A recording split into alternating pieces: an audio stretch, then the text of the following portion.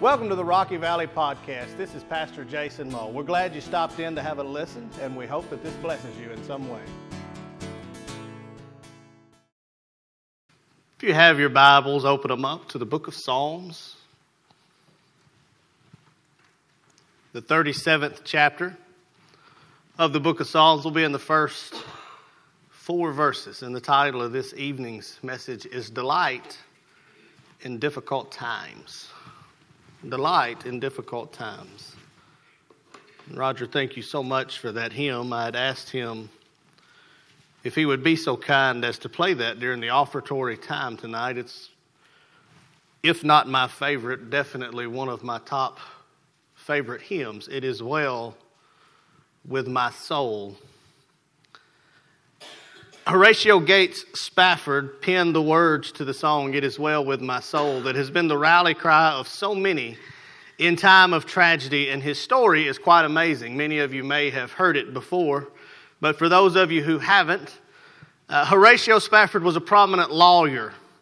He was a close friend of evangelist D.L. Moody, and in 1860s Chicago, Horatio Spafford would have been considered a wealthy man. Would have been considered an important man who would walk in important circles.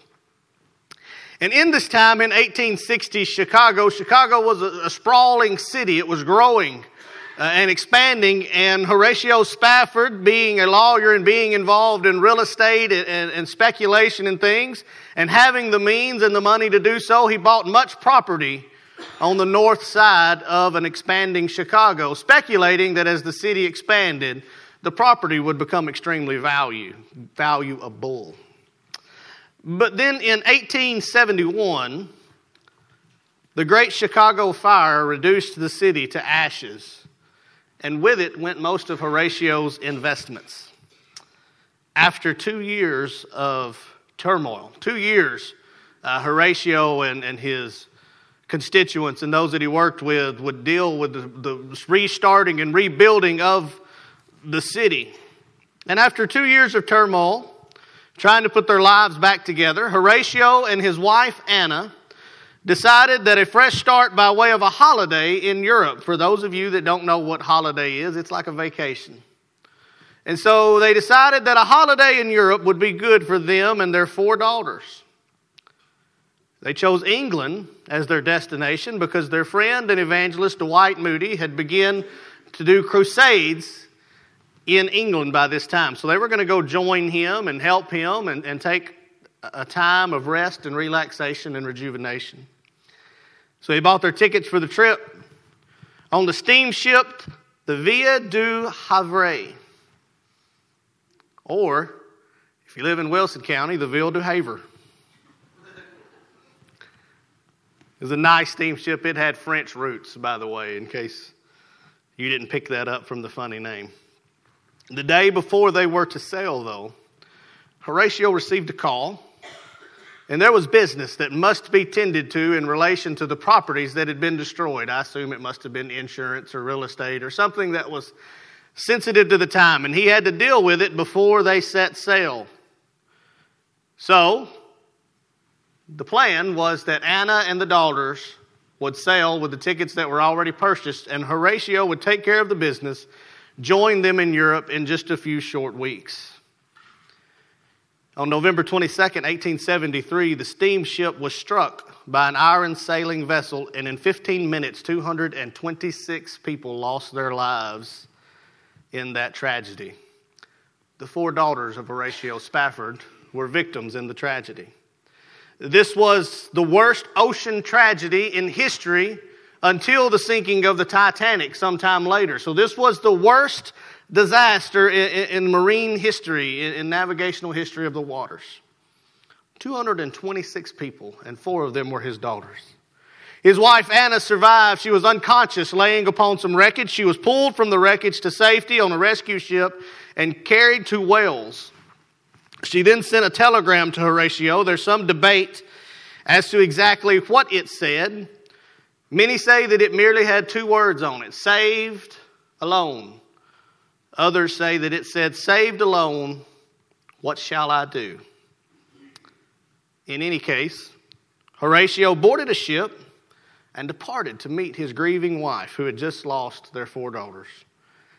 And as they traveled, the captain of the ship called for Mr. Spafford and told him that after careful reckoning and figuring, they believed that they were coming upon the location where the Via du Havre had sunk. And so there they are. Horatio's going to join his wife, who's grieving the loss of their 4 daughters. The captain calls him and says, I believe that we're coming upon the location where your daughters drowned, where the ship went down. Miss Loretta, could we see those lyrics?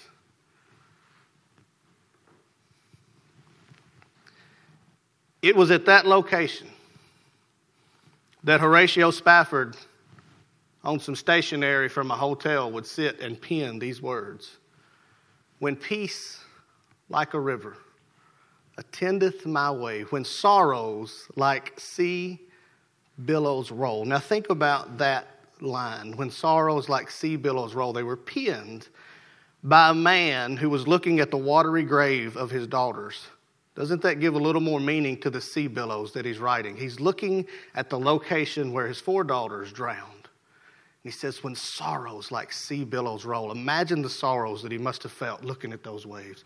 But whatever my lot, thou hast taught me to say, it is well, it is well with my soul. Quite an amazing thought in and of itself, that in this time, in that location, in that place, in that difficult time in his life, he would pen the words to a hymn that would be sung for hundreds of years later, that we would still sing today. And when we sing it today, it has no less meaning to us today than it did to him then. It is well with my soul. There is not one person in the house tonight who can't say that that song has not been with them through a difficult time in their life. That at some point those lyrics have not spoken to them at a difficult time in his life. But that wasn't the end of the tragedy of Horatio Spafford. He was distant from his former church when they returned to the States. He was a very prominent member of the Presbyterian Church, but he became distant as he began to focus more on his time with Christ. He would lose a son to scarlet fever. And then he and his wife would move to Jerusalem. They would set up an inn that was used to basically help people in Jerusalem. It became a place where Muslims and Christians and all those could stay, and they would begin to have peace talks. Later on, there would be peace talks of government had in the 1900s. This inn still runs to this day. And who would have thought that in the face of such tragedy, we would get this hymn, when peace like a river attendeth my way, sorrows like sea billows roll. Whatever my lot, thou hast taught me to say, it is well with my soul. In Psalms 37, we see a response that we too can take to respond to difficult times as well. Because I don't know about you guys, but I feel like Horatio Spafford responded well in a difficult time. I feel like he stared at a time when he could have crumbled, and instead he turned to God. Instead he turned and he said, it is well with my soul. So look with me at Psalms chapter 37 as we stand to our feet in honor of the reading of God's holy and infallible word. And we'll be in the first 4 verses of Psalms chapter 37. Do not fret because of evildoers, nor be envious of the workers of iniquity. For they shall soon be cut down like the grass and wither as the green herb. Trust in the Lord and do good. Dwell in the land and feed on his faithfulness. Delight yourself also in the Lord, and he shall give you the desires of your heart. Let us pray. Father God, we ask that you would do what only you can do, and that's dwell among us this evening, Lord Jesus.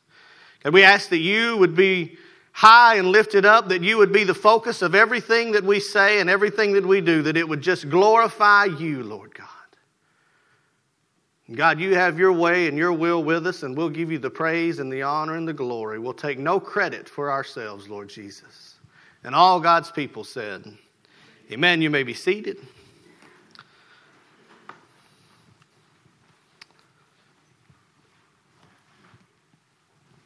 That story, it's been important to me for some time, since the first time I heard it. Now, there are There are some historical facts that tend to be juggled around. The first time I heard it, I heard that his son had died of scarlet fever before the Great Fire, but there seems to be more suggestion that it was 1880 when his son died, which would have been afterwards. But nonetheless, the gist of the story is that Horatio Spafford responded well in a situation that was not good. And so tonight, as we look at responding to difficult times, I think we can all agree that we all face difficult times, that we all deal with situations. We talked about thorns in our flesh this morning, but in addition to that, to the thorns in our own flesh, we can all readily admit that we're in a perilous time within our government, we're in a perilous time within our country, we're in a perilous time within our religious freedoms, we're in a perilous time in our school systems, we're in a perilous time even in our churches, we're in just perilous times as we get closer and closer to the time that Jesus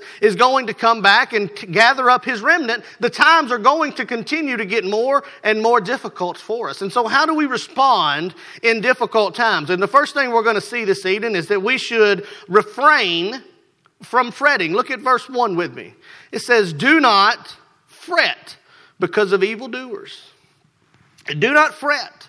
The word for fret there is actually a Hebrew word, and it's used typically to describe something that's very hot, and usually that describes something that happens in an inward spirit. So something very hot on your inward spirit. Kind of like the phrase that we use when something happens to us and we say something like, "Boy, that just burns me up." How many people have ever said, "That just burns me up," right? Thank you for being honest. The rest of you are liars. That just burns me up. That's fretful. I'm getting angry. I'm getting consumed. I'm getting so focused on what has happened that it's just consuming me on the inside. And God's word says we should refrain from that. Paul would write in 1 Thessalonians chapter 5 that we are to warn them that are unruly and comfort them that are feeble-minded. And we usually think of that term feeble-minded and relate it to someone who is perhaps mentally challenged or someone who lacks the capacity to have a thought. But that's actually not what that phrase means. It actually means someone who has a small spirit. It could be someone who has a dwarf spirit even and is taken by fretfulness. And so Paul says that we should look at those who are feeble-minded. He relates it back to fretfulness, and he says that they tend to be ones who whine and groan and complain and murmur constantly. And so God says to us, when we have times of trouble, when we have difficult times, when we face situations that we don't like, one thing that we should do is respond by refraining from being fretful, that it shows a small spirit. It shows a dwarven spirit when we allow ourselves to respond by complaining and murmuring and whining and just being generally negative Nancy. Wow, I thought you'd at least smile at negative Nancy. Apparently nobody else said negative Nancy growing up. And so why should we do that? Well, one thing we see from God's word is that it will corrupt us. He says, do not fret. Don't do it. And it kind of suggests that it's an implied direction to us personally. Do not fret. Don't let it corrupt you. It is going to cause you a problem. It goes on to say that those that fret will wither as the green herb, that will just begin to die away, will become so shrunken that will begin to wither away. But I think there's some other reasons why we don't want to fret beyond just that it affects us in our personal spirit. Have you ever noticed that you just really don't want to be around a fretful person? Am I the only one that just doesn't want to be around somebody that constantly complains? It'll be not only corrupting to you, but it'll start to be contagious to the saints. I remember there was a man that I went to church with, and I asked him once how he was doing. And 30 minutes later, I realized that he was probably already dead. And I never ever made that mistake again, because it was always something fretful. Now, I had been warned that I wasn't making a wise decision, but I thought it would be kind. And we just don't want to be around that fretful person, but it's contagious to others. Have you ever noticed when you're around someone who's fretful, when you're around someone who's complaining, when you're around someone who's groaning and grumbling, what do you start to do usually after a while? You start to groan and grumble yourself. I can't tell you how many times that my wife has been mad about something that by the time she's done telling me she's mad about it, I'm mad about it too.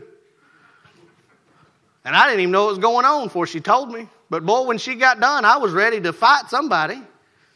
And I didn't even know what was going on. She's not normally all that fretful, but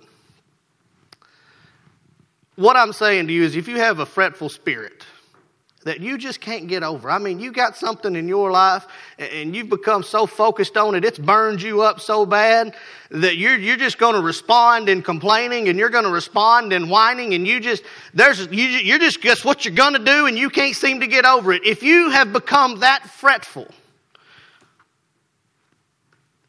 then refrain from fretting, but don't be around the other saints because you're going to be contagious to them. You're going to come up in the house of God, and there's going to be someone who is here for the purpose of worshiping God. You're going to brush up against them, and next thing you know, they're not even going to be able to worship God because you have taken them out of that by being so fretful in their presence.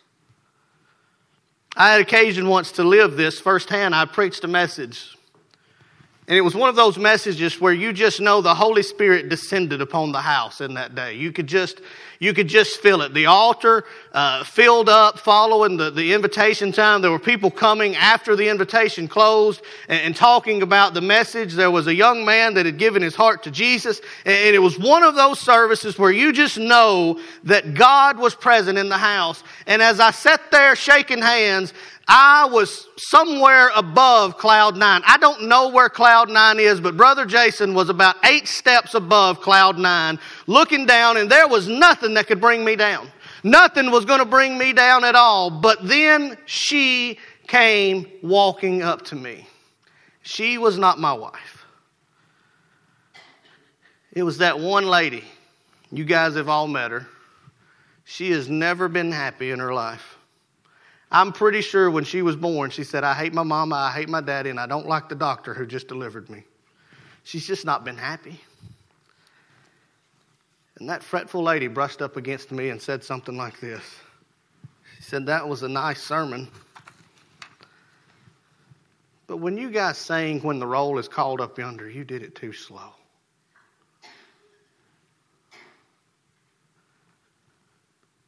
And her fretful spirit brushed up against me, and I went from cloud 9 to fussing about her in the snap of a finger. Her spirit was contagious. I could no longer focus on all the great things that God had done because her contagious, fretful spirit had brushed up against me. Likewise, though, once I was preaching at a little white country church with blue carpet and pews. And a little girl came up to me with a picture that she had drawn and said she'd like for me to have it because she liked my preaching.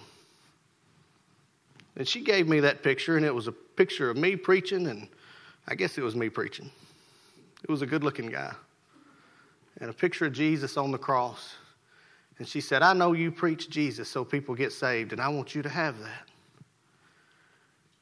And I don't remember what kind of day I was having before she gave me that note. But I can tell you what kind of day I was having after she gave me that note.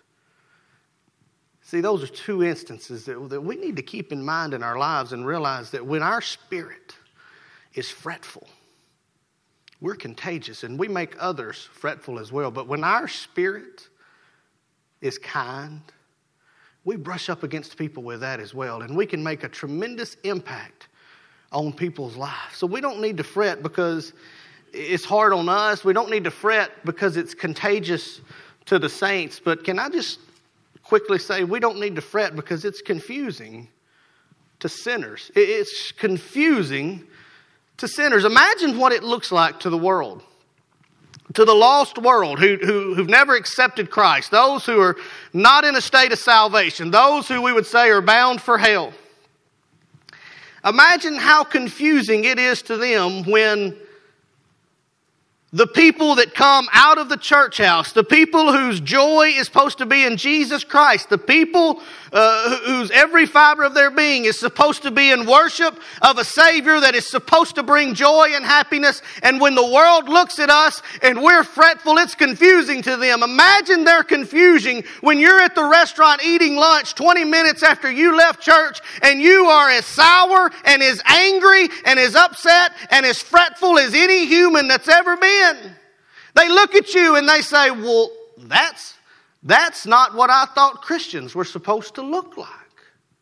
That's not what I thought Christians were supposed to act like. If that's what it means to be saved, I'd just soon stay lost. Because they're so fretful and they're so upset and they're so burned up on the inside, they don't got nothing I don't got. My table's happier than their table and they just left the house of the Lord. Why would I want to go to the house of the Lord and get a dose of anger? Don't fret because it's contagious, but don't fret because it's confusing to the world that you're looking to evangelize. But another reason that we should get through our difficult times, a way that we can get through them, is that we would learn to rely on His faithfulness. Look with me at verse 3. Trust in the Lord and do good. Dwell in the land and feed on His faithfulness. We should learn to rely on His faithfulness. Verse 3 gives us this promise. And this is a promise that we all need to remember if we're children of God. It says this, that God is going to be there in our time of need. That's quite simply what that means to say, I'm going to rely on His faithfulness. I'm going to realize that God is faithful to be there for me in my time of need. The Hebrew writer would put it this way. He said that I will never leave thee nor forsake thee. In Romans, Paul would say that He works all things together for the good of those who love Him. The psalmist here would say that we trust in Him, dwell in the land, and we will feed on His faithfulness. In verse 25, David would write in this same chapter, in verse 25, he would say, I have been young, but now I am old. So he's saying, I am very experienced. I've been a young man, I've been a king, I've been a sinner, I've been redeemed, I've written psalms, I've been the top of the world, I've been a warrior, I've been many things. I was a young man, but now I'm old, having lived my entire life. And he says what? In my whole life, I have never seen the righteous forsaken, and I've never seen the children of God beg for bread. David is writing there, and he says basically what we all know. God will supply our needs according to His riches in heaven. Jesus would preach it in the Sermon on the Mount when He would say, do not be anxious for anything. And He would tell us to consider the sparrow, consider the lily, consider the birds of the air and the flock and the grass. If He clothes them and feeds them daily, would He not take better care of us? Learn to rely on His faithfulness. This has played out in my life so many times, and in some of yours as well, I'm sure. But there have been plenty of times when there was too much month at the end of the money. And somehow or another, we made it. There have been plenty of times when if you looked at it on paper, you said it's just not going to work. But somehow or another, when we put our trust in God, He made it work. There was a time when I stared down a decision that didn't make sense financially if you looked at the numbers, but according to God's economy, it made sense according to His faithfulness. And He has provided for my family so abundantly. You can look at me and tell I've never missed a meal. Unless I missed it on purpose. And I usually made it up twice that night.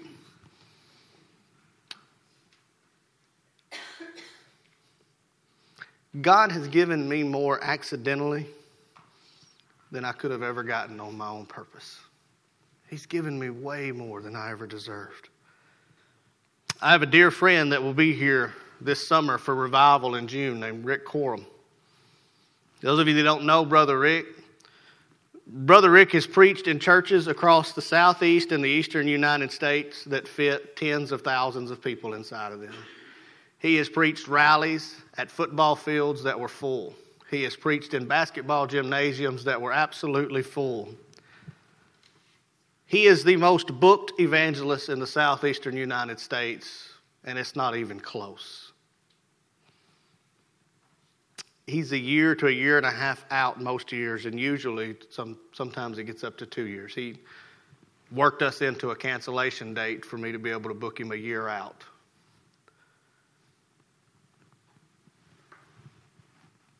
And as the most booked evangelist in the entire Southeast, who could easily charge a fee for coming to speak, he could easily say, I'm going to charge X amount of dollars, and he would stay booked up every week of the year doing that in the larger churches. But he has never charged a fee for his speaking. And I asked him about that once. And he said, my figuring is this. If I ever get too big to preach in a small church, I'll be too small to preach in a big one. And if the offering is less at one church, then it's going to be more at the next, because my God has always supplied beyond our needs. This is a man who's not poor, but he's certainly not wealthy, traveling around doing nothing but preaching the Word of God. He said, my God has always supplied everything I need. He's put every bit of his financial support in the hands of the people of God and of God himself, that God would prompt his people to give. And he's never, in 30 years of evangelism, went without. And it's played out in my life, and I'm sure it's played out in yours. But at the end of the day, we can make it through our difficult times when we learn to refrain from fretting. And we can refrain from fretting when we learn to rely on his faithfulness. Because usually the things we fret about are the things that are out of our control anyway, that we've got to rely on God to get through anyway. And so finally, we should refrain from fretting. We should rely on his faithfulness, and we should rejoice in his fellowship. Look at verse 4 with me. Delight yourself also in the Lord, and he shall give you the desires of your heart. Let's read that together. Delight yourself also in the Lord, and he shall give you the desires of your heart. Great pastor Junior Hill made the statement of verse 4. He said, if you get your desire before you get your delight, then there will never be any delight when you get your desires. Let me say that again. I don't want to preach faster than you're listening. If you get your desires before you get your delights, there will never be any delights when you get your desires. This is why we so often chase after these things, and when we get them, we realize we didn't want them as bad as we thought we did. This is why we strive for things, and when we get them, we still feel empty. And yet sometimes things that we're not looking for seem to fall in our laps by God's grace, and we realize it's the sweetest gift that we've ever been given. The writer here in Psalms, David says, delight yourself first in the Lord, and he will give you the desires of your heart. Most of us, though, tend to pray backwards, don't we? God, if you'll give me this, I'll love you more. I'll serve you more. I'll pray harder than ever before if you'll just give me this, God. God, you give me this, and then I'll chase after you like never before. Yet the Word of God says that we've got it backwards. I believe that God is looking for his children to humbly bow on our face and say, God, I delight in you. I delight in you alone. God, you are all that matters. And whatever you want for me to have, God, you give it because you're enough. You see, when we get our delights right, when we get our delights to the point that we can honestly bow before God and say, God, you are enough, then that's when we'll have all the desires that our heart wants. because our delights will be in the right place. You see, what we do when we get our delights right is we realize that if we have nothing but Jesus, then we have more than we deserve. If we have nothing else but Jesus, then we've got way more than we ever deserve. So how do we delight in difficult times? We refrain from our fretfulness. We rely on His faithfulness. And we rejoice in His fellowship. And I would say practically that like Horatio Spafford, we would learn to pray in any situation. It is well with my soul. Let's pray. Father God, Lord, we come before you. God, we thank you for your faithfulness. God, we thank you that the simple fact that we're here tonight says that you have never left us, that you have never forsaken us, Lord God. The simple fact that we have anything at all says that you are a good, good Father, Lord, and that you give us abundantly according to your riches in heaven. But God, we also stand before you, and we realize that in these difficult times, God, we need help to delight ourselves in your word sometimes. God, we realize that we are weak, but you are strong. So God, calls your people to bow before your holy throne of grace and mercy this very evening. That God, you would help us to delight in difficult times, Lord Jesus, and rely on you and you alone. And it's in your precious saving name we pray, Jesus. Amen. Thanks again for joining in. We sincerely hope that this has blessed you in some way. If you have any further questions, feel free to give us a call or check us out on the web at www.rockyvalleybaptist.org. Thank you and have a blessed day.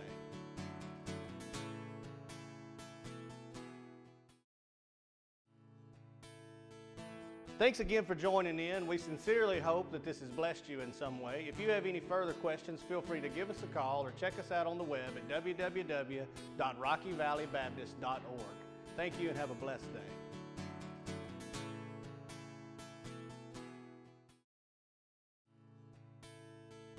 Thanks again for joining in. We sincerely hope that this has blessed you in some way. If you have any further questions, feel free to give us a call or check us out on the web at www.rockyvalleybaptist.org. Thank you and have a blessed day.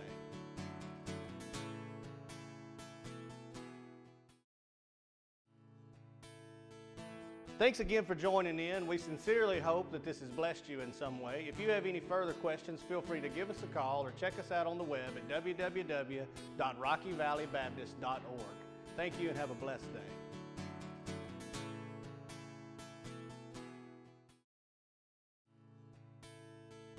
Thanks again for joining in. We sincerely hope that this has blessed you in some way. If you have any further questions, feel free to give us a call or check us out on the web at www.rockyvalleybaptist.org. Thank you and have a blessed day.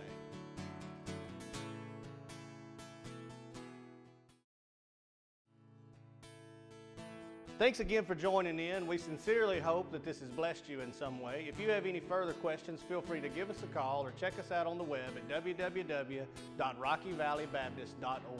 Thank you and have a blessed day.